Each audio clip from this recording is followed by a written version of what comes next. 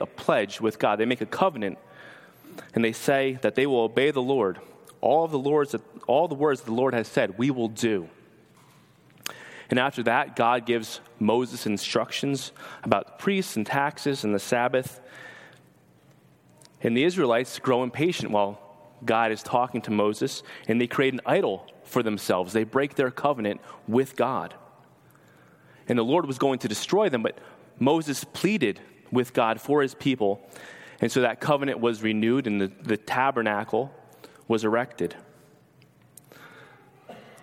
In Exodus 40, Moses finishes the work of building the tabernacle, and the glory of the Lord fills the tabernacle. God's presence is there among his people, but Moses was not able to enter the tent. He was not able to enter the tabernacle. In Leviticus chapter 1, verse 1, we see that the Lord called to Moses and spoke to him as he stood outside of the tent, outside of the tabernacle. You look in Leviticus verse 1, chapter 1, you see on the screen there, it says, the Lord called to Moses and spoke to him from the tent of meeting. Why? Why was Moses not able to enter the tent? Because God is holy. And his people had violated their covenant with God. Yes, the covenant was renewed, but there needed to be reconciliation with God.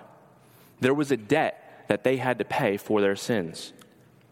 And because God is holy in his nature, he cannot allow what is unholy to come near to him. He cannot allow sinful people to come near to him. In order for his people to come near, they must be holy. To be holy means to be set apart.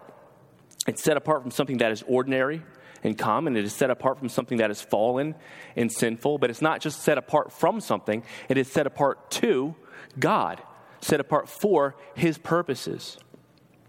Speaking biblically, to be holy means to be set apart to God for his purposes. And God himself is holy. In his being, he is altogether different, set apart from the people that he has made. God is the standard for holiness. He is morally pure without exception. And the Israelites at this point, they are not in a state of holiness where they can come near to God. So if they are not holy, how can they be reconciled to their God? Because again, God desires to dwell with them. He wants to be in a relationship with his people. But there were obstacles. So God would give them instruction on how to remove those obstacles. They're going to be given a solution by God on how they can be reconciled to him. And you see in Numbers chapter 1, verse 1, the Lord spoke to Moses in the wilderness of Sinai in the tent of meeting. Moses was inside the tent as God was speaking to him. So something takes place between Exodus and Numbers. And the answer is found in Leviticus. The book of Leviticus, I think a lot of times we might see it as something that's not really relevant to us because it's a lot of laws and regulations, but it's more than that. It's narrative. What is written in this book is crucial to understanding how God's people can be reconciled to him. I'm sure many of us started our Bible reading plan in January, hoping to finish the whole thing by December, and then in February we got to Leviticus. And that was the last we saw of our Bible reading plan. It's difficult to see how it's relevant to us. It's weird rules and sacrifices, and it's just a stark contrast to New Testament Christianity and how we relate to God. But what's interesting is out of the 39 books in the Old Testament, Leviticus is the 6th most referenced book in the New Testament. So I think the New Testament authors wanted to draw our attention to this book. And when you get to it, you begin to see that this is really key. Leviticus is key to understanding God's plan for salvation. It deals with topics that are central to the life and ministry of Jesus. And when you read through it, it gives you a deeper appreciation and understanding of what Jesus did on the cross. This book also has a strong evidence that it is inspired by God. 34 times we read that the Lord spoke to Moses. in Leviticus. The Lord spoke to Moses, and Moses wrote down what God said to him. This is God-breathed scripture, which is profitable for teaching, for reproof, for correction and training in righteousness. And so all of the commands that are in here, we should see as something that is valuable to our spiritual growth, to knowing God more. And of all the commands that God gave to Moses that he wrote down, the most important one in this book is to be holy because the Lord your God is holy. Holiness is a key theme to this book. The word holy occurs 92 times in Leviticus. And in Leviticus chapter 20, verse 26, God says, "You shall be holy to me, for I, the Lord, am holy and have separated you from the peoples, that you should be mine." This phrase, "be holy as I am holy," occurs several times throughout the book. And today I want to look at that passage, Leviticus 20:26, and a couple other ones for application. But before we look at that specific command that God gave to his people, I want to just give an overview of Leviticus so that we can understand exactly what it is that God's people need to do to be holy.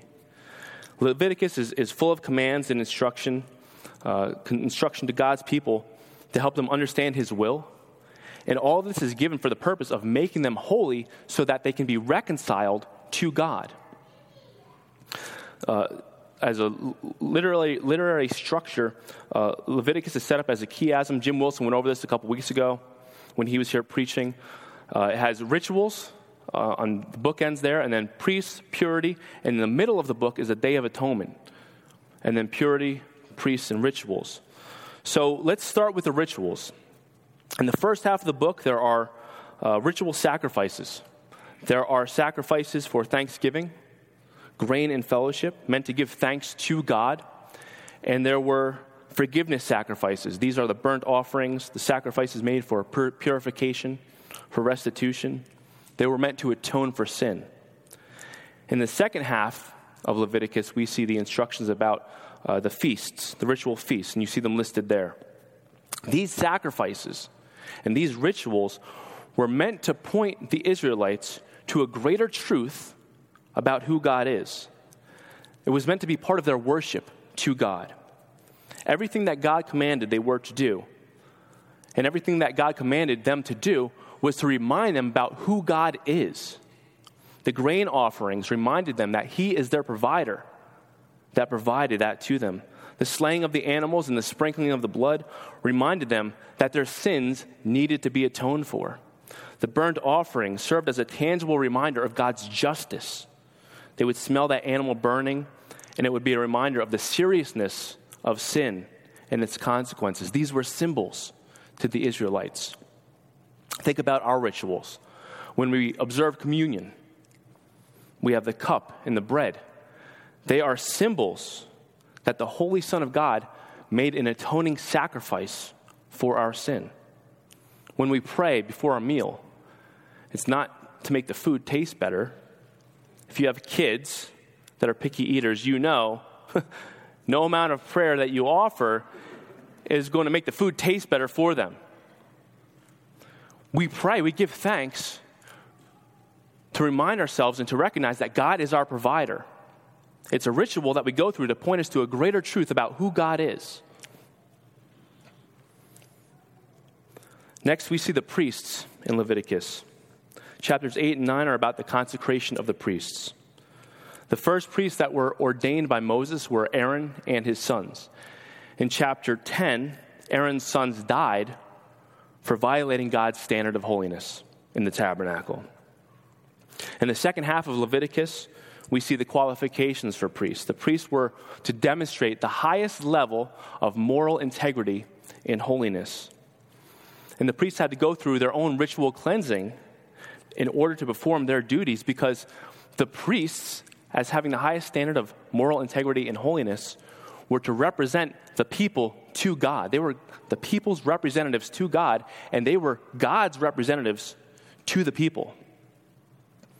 And this all points to Christ, who is our great high priest, who offered a sacrifice of himself on our behalf as our representative, as the perfect Lamb of God, to reconcile us to God.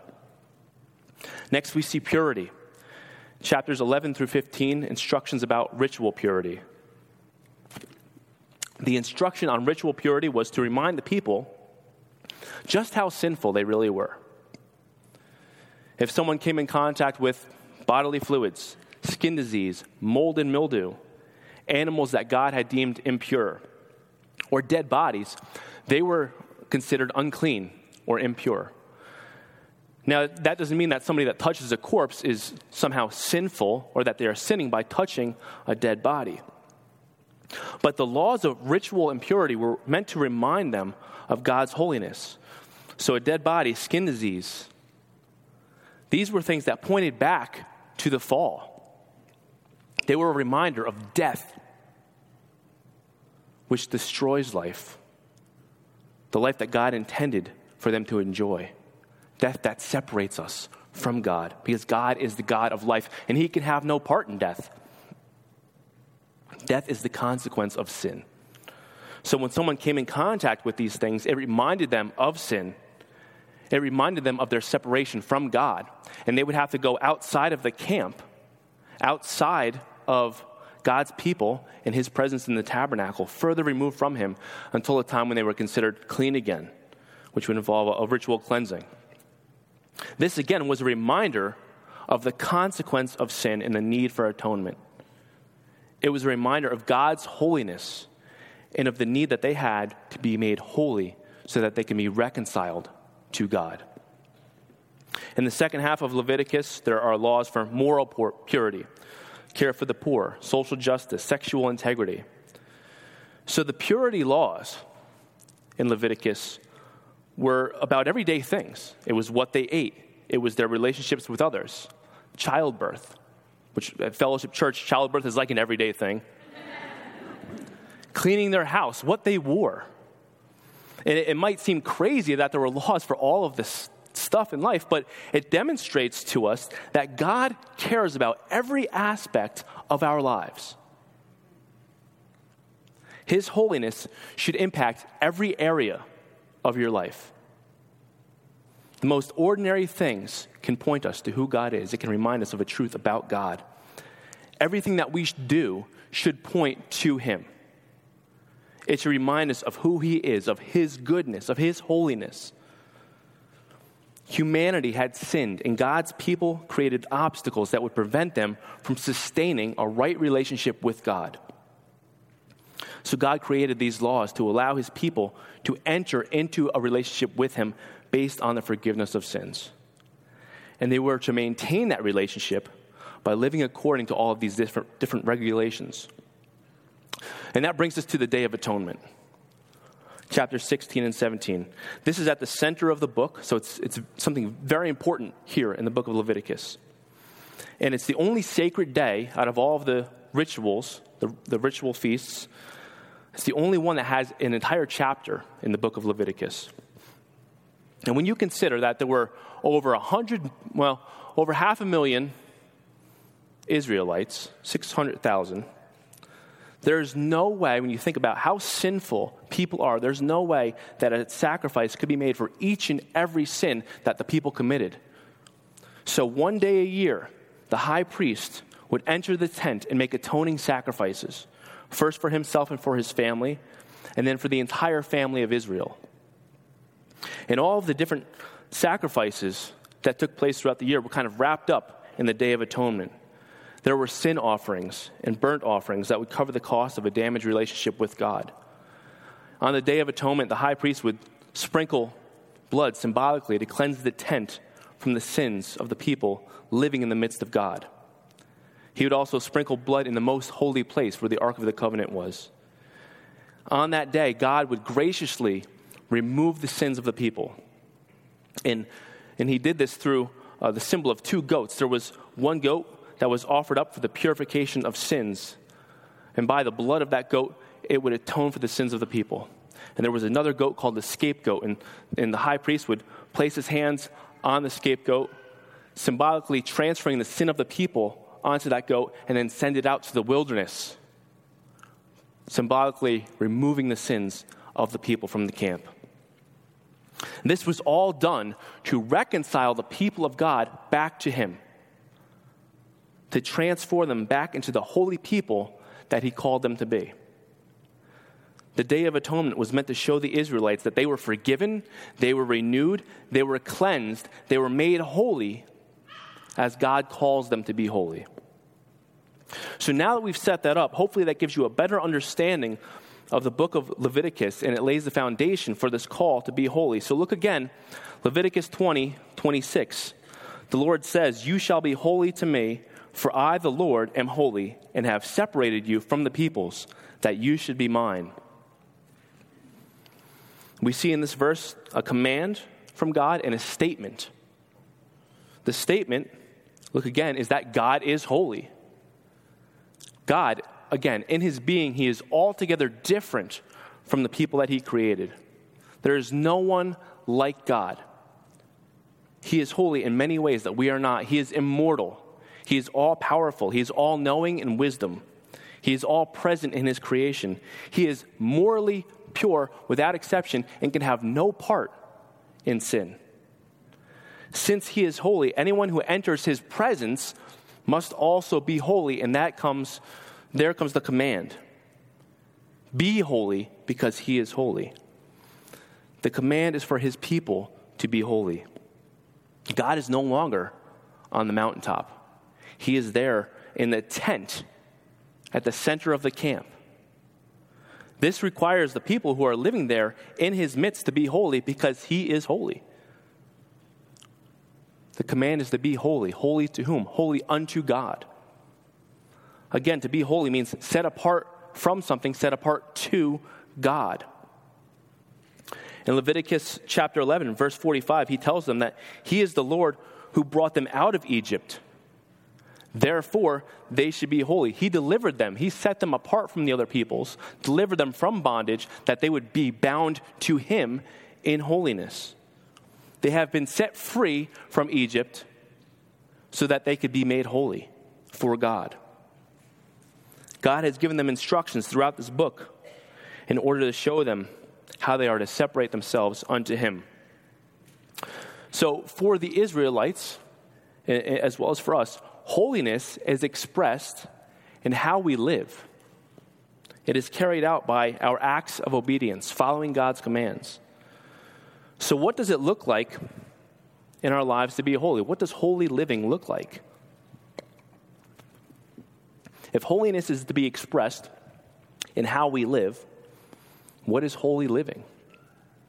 For the Israelites, it was expressed as a love for a holy God through the constant removal and avoidance of things from their lives that were considered unclean, along with the obedience to the moral code to love one's neighbor as themselves. And for us, it's not much different.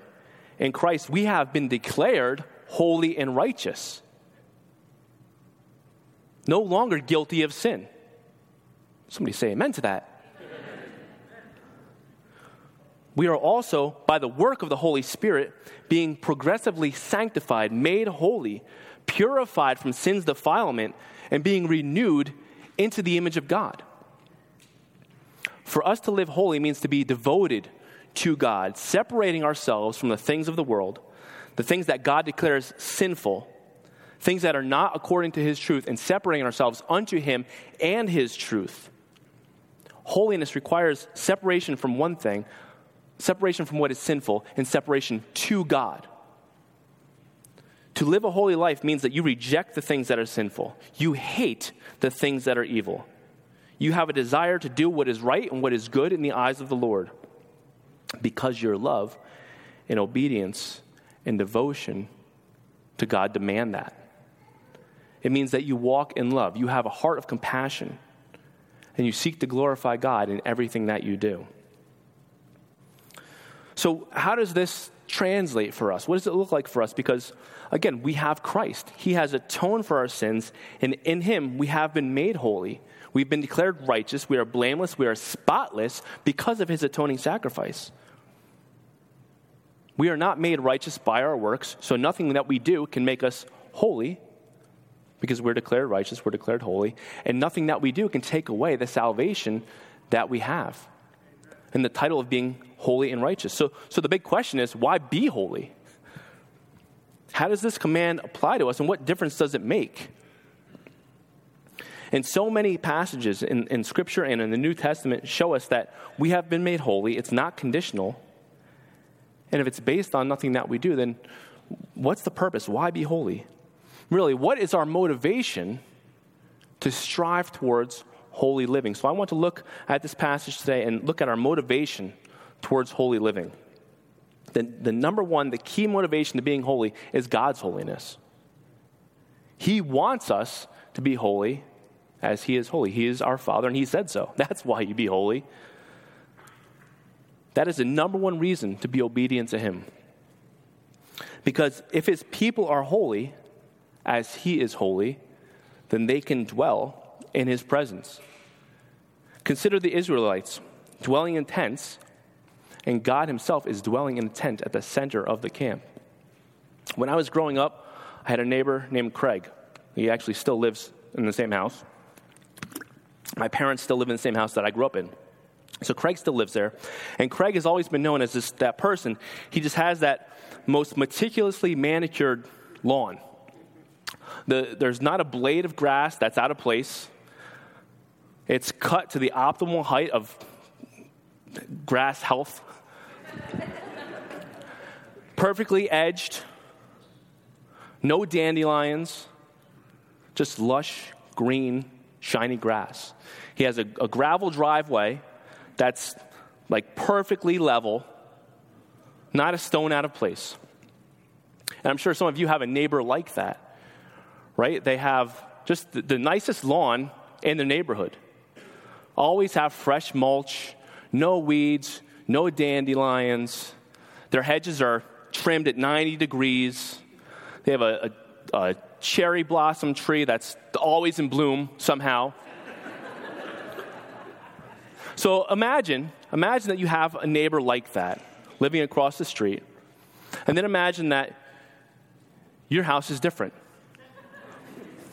You step out of the front door and you look around, and there's some branches and twigs on the ground.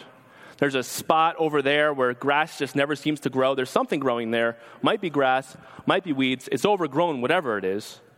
There's some brown patches around. There's some leaves. It's not even fall, but there's leaves in the grass. And then, of course, the trash can got knocked over, so you have, tin foil and papers and those air bubbles that they put in packages and a Lean Cuisine box and all this stuff just scattered about the lawn. Now, you might think, my place isn't that bad. But when you look across the street and you see the cover of Better Homes and Gardens, you begin to realize just how bad your lawn really is. And that's how it was for the Israelites. God was their neighbor. He was dwelling in the middle of the camp. So every day, they had this reminder of how holy God was and how sinful they were. They had this motivation to be holy because God, the holy God, was there with them.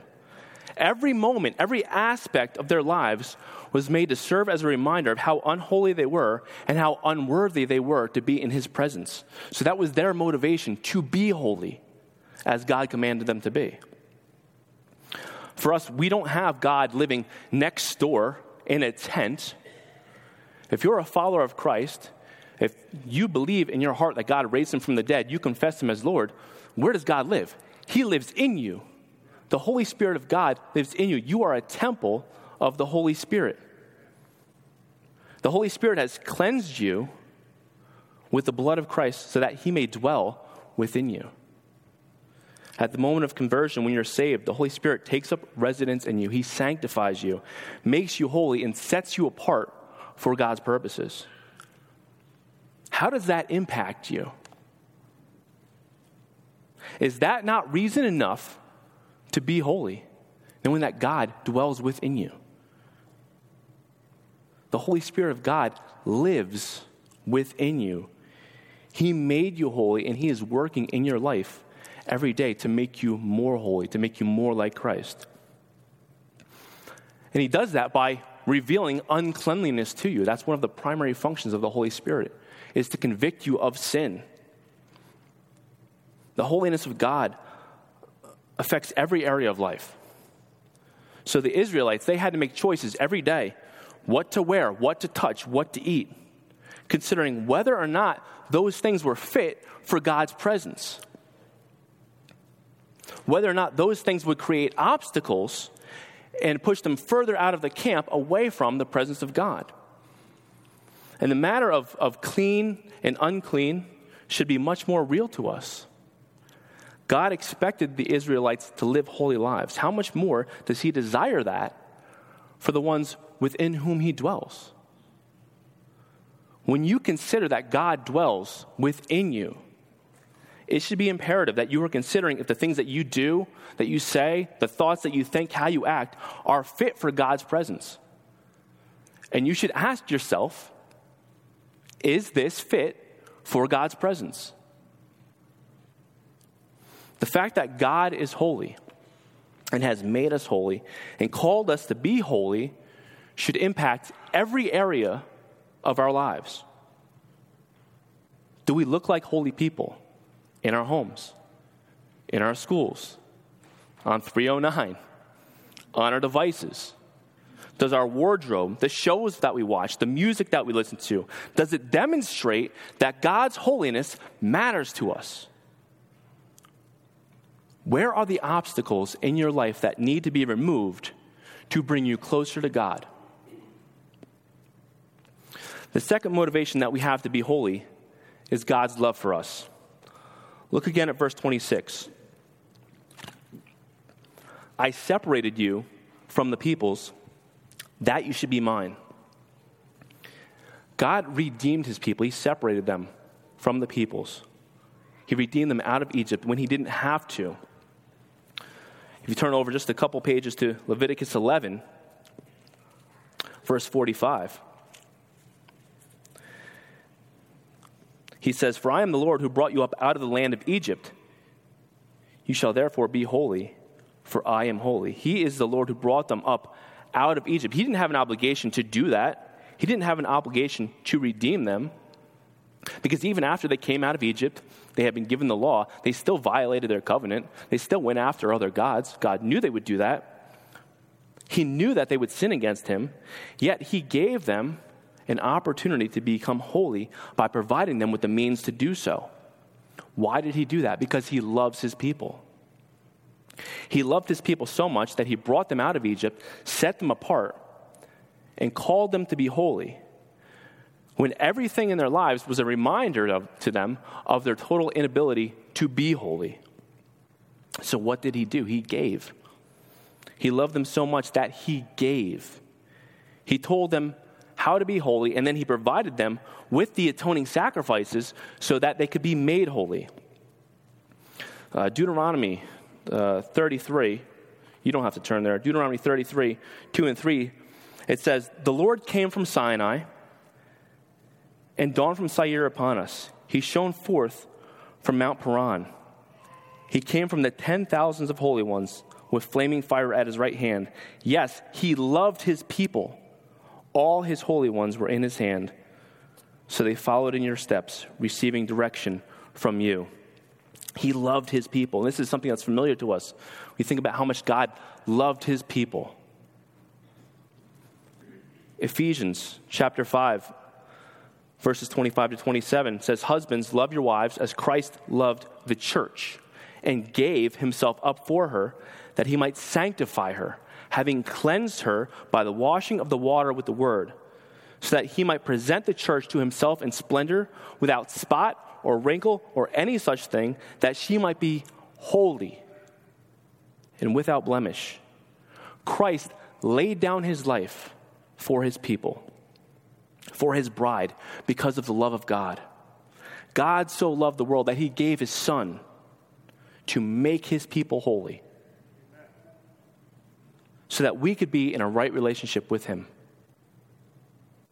Why be holy? Because God loved you enough that he gave his only son to make you holy.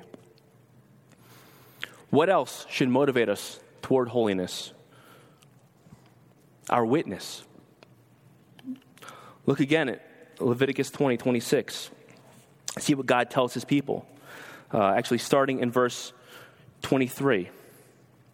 You shall not walk in the customs of the nation that I am driving out before you, for they did all these things, and therefore I detested them. Jumping down to verse 24. I am the Lord your God, who has separated you from the peoples. God separated them from the peoples. He's telling them that they're going to be different intentionally. God wants them to be different from the other nations. Don't be like the other nations. Don't be like the other peoples. I have set you apart to bless you and to make you holy. God calls his people to be holy, to be different, to be distinct from the other peoples, from the rest of the world. And it's not for their blessing alone, it's to bless others. And we see how this is carried out in relationships to other people back in chapter 19 of Leviticus. You look at verse 1 and 2, again it says, the Lord spoke to Moses, saying, speak to all the congregation of the people of Israel, and say to them, you shall be holy, for I, the Lord, your God, am holy. And God then goes on to give them commands on how that holiness is to be lived out in their relationship to other people. Verse 3 talks about honoring your parents. Verses 9 to 18 talks about loving your neighbor as yourself. Verse 33, God gives a command on how to care for strangers. Our holiness is our witness to other people. We see the same idea echoed in the New Testament in the book of 1 Peter. Peter says in chapter 2, verse 9, but you are a chosen race, a royal priesthood, a holy nation, a people for his own possession, that you might proclaim the excellencies of him who called you out of darkness into his marvelous light. God tells his people in Exodus that they will be a nation of priests. And here in 1 Peter, those who are indwelt with the Holy Spirit are called a royal priesthood. God sees us as priests, which means not only should we demonstrate the highest level of moral integrity and holiness, but we are to represent God to other people. Your holy conduct will be a witness to others. Peter tells his readers in the next chapter, 1 Peter chapter 3, but in your hearts honor Christ the Lord as holy, always being prepared to make a defense to anyone who asks you for the reason for the hope that is in you, yet do it with gentleness and respect. Honor Christ as holy by living lives of holiness, lives that honor him, so that you may have the opportunity to share the hope of Christ with other people. God set apart a people for himself to be a blessing to all peoples. The rules and the regulations that Israel was called to follow were to keep them distinct and different and separate from the other peoples, to point the nations to God, and ultimately to bring forth a Messiah who would make the way for people of all nations to be saved. So we have this command to be holy, that we should honor Christ in that command by living lives of holiness. And we live in a world that is crude, that is wicked, that wants nothing to do with God. And so, as believers, as followers of Christ, we should be different. Because we are the ones that God has called out. We are the ones that have been separated from the world in order to bring his gospel to the ends of the earth. And that is what we are called to do. So if you're not pursuing holiness in your daily life, it's going to affect your witness.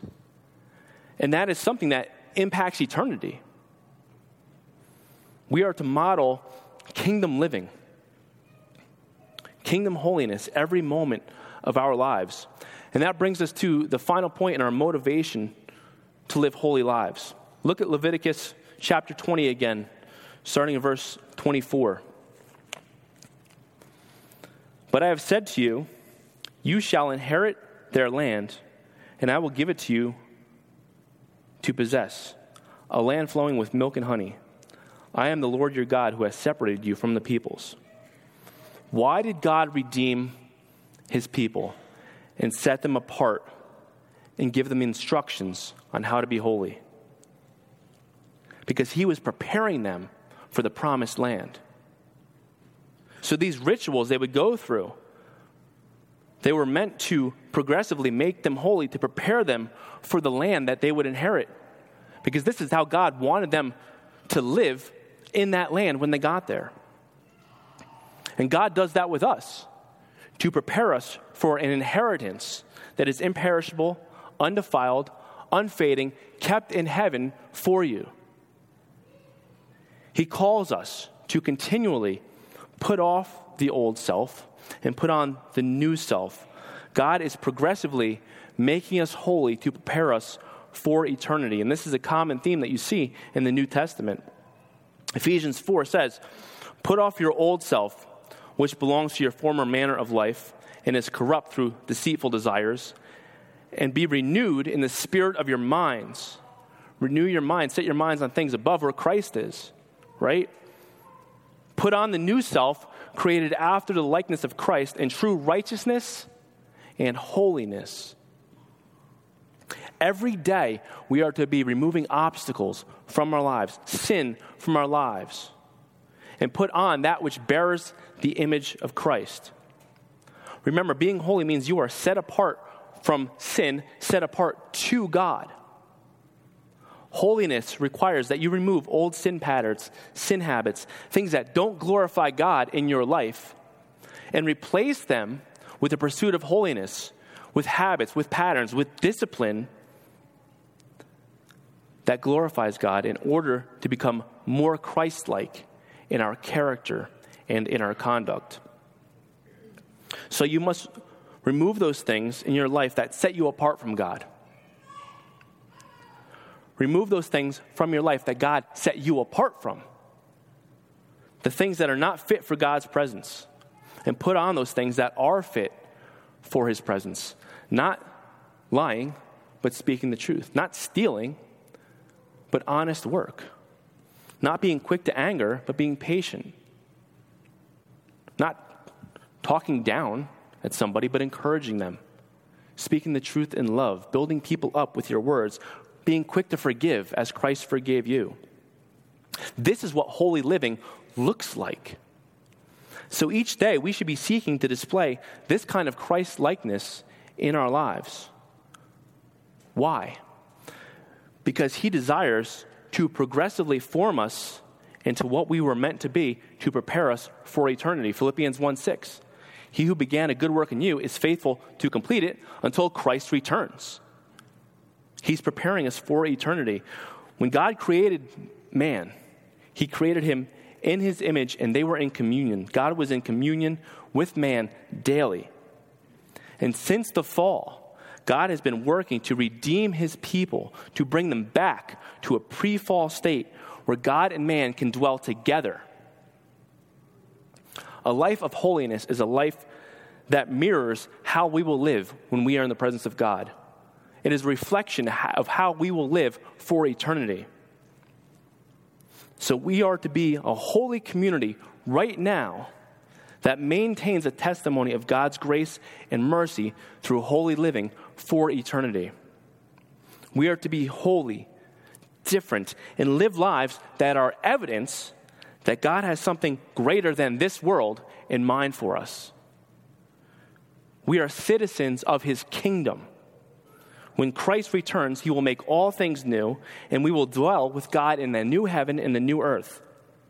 Revelation 21 tells us about the New Jerusalem, a holy city where no unclean thing is able to enter, where there is no evidence of sin, and God is always present with his people.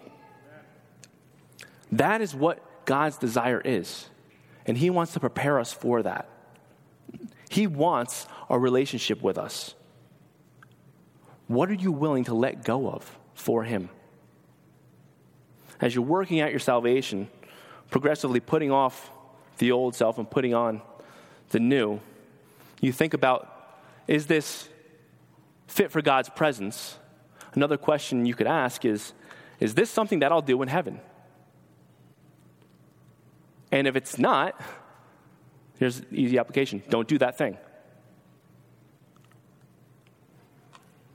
An ideal society may not be here right now, but we have no lasting city. We seek the one that is to come. That is God's plan, to dwell with us forever in that city, to be one with him.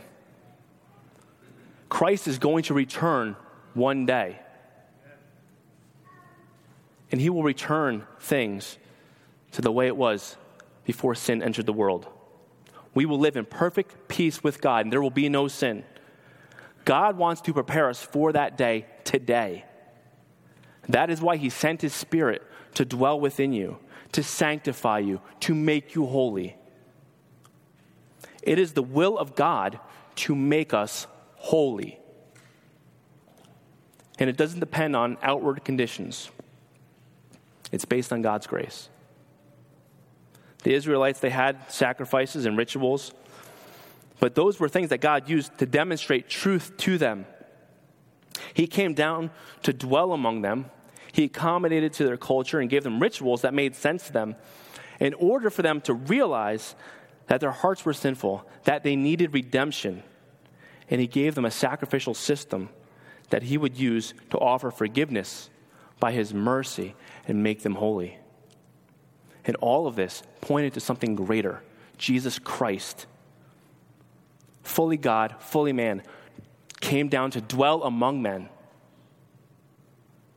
He was the perfect, spotless Lamb of God who sacrificed himself on our behalf that we could be made holy to dwell with God so that we would be able to stand in his presence for all eternity and proclaim his holiness. Let's pray. God, we thank you for the truth of your word, which you have given us to make us holy. We thank you for the sacrifice of our Lord Jesus Christ. He knew no sin, yet he willingly laid down his life so that we could be made holy, that we can be declared righteous as he is righteous, that we could stand in your presence because you love us, because you want a relationship with us.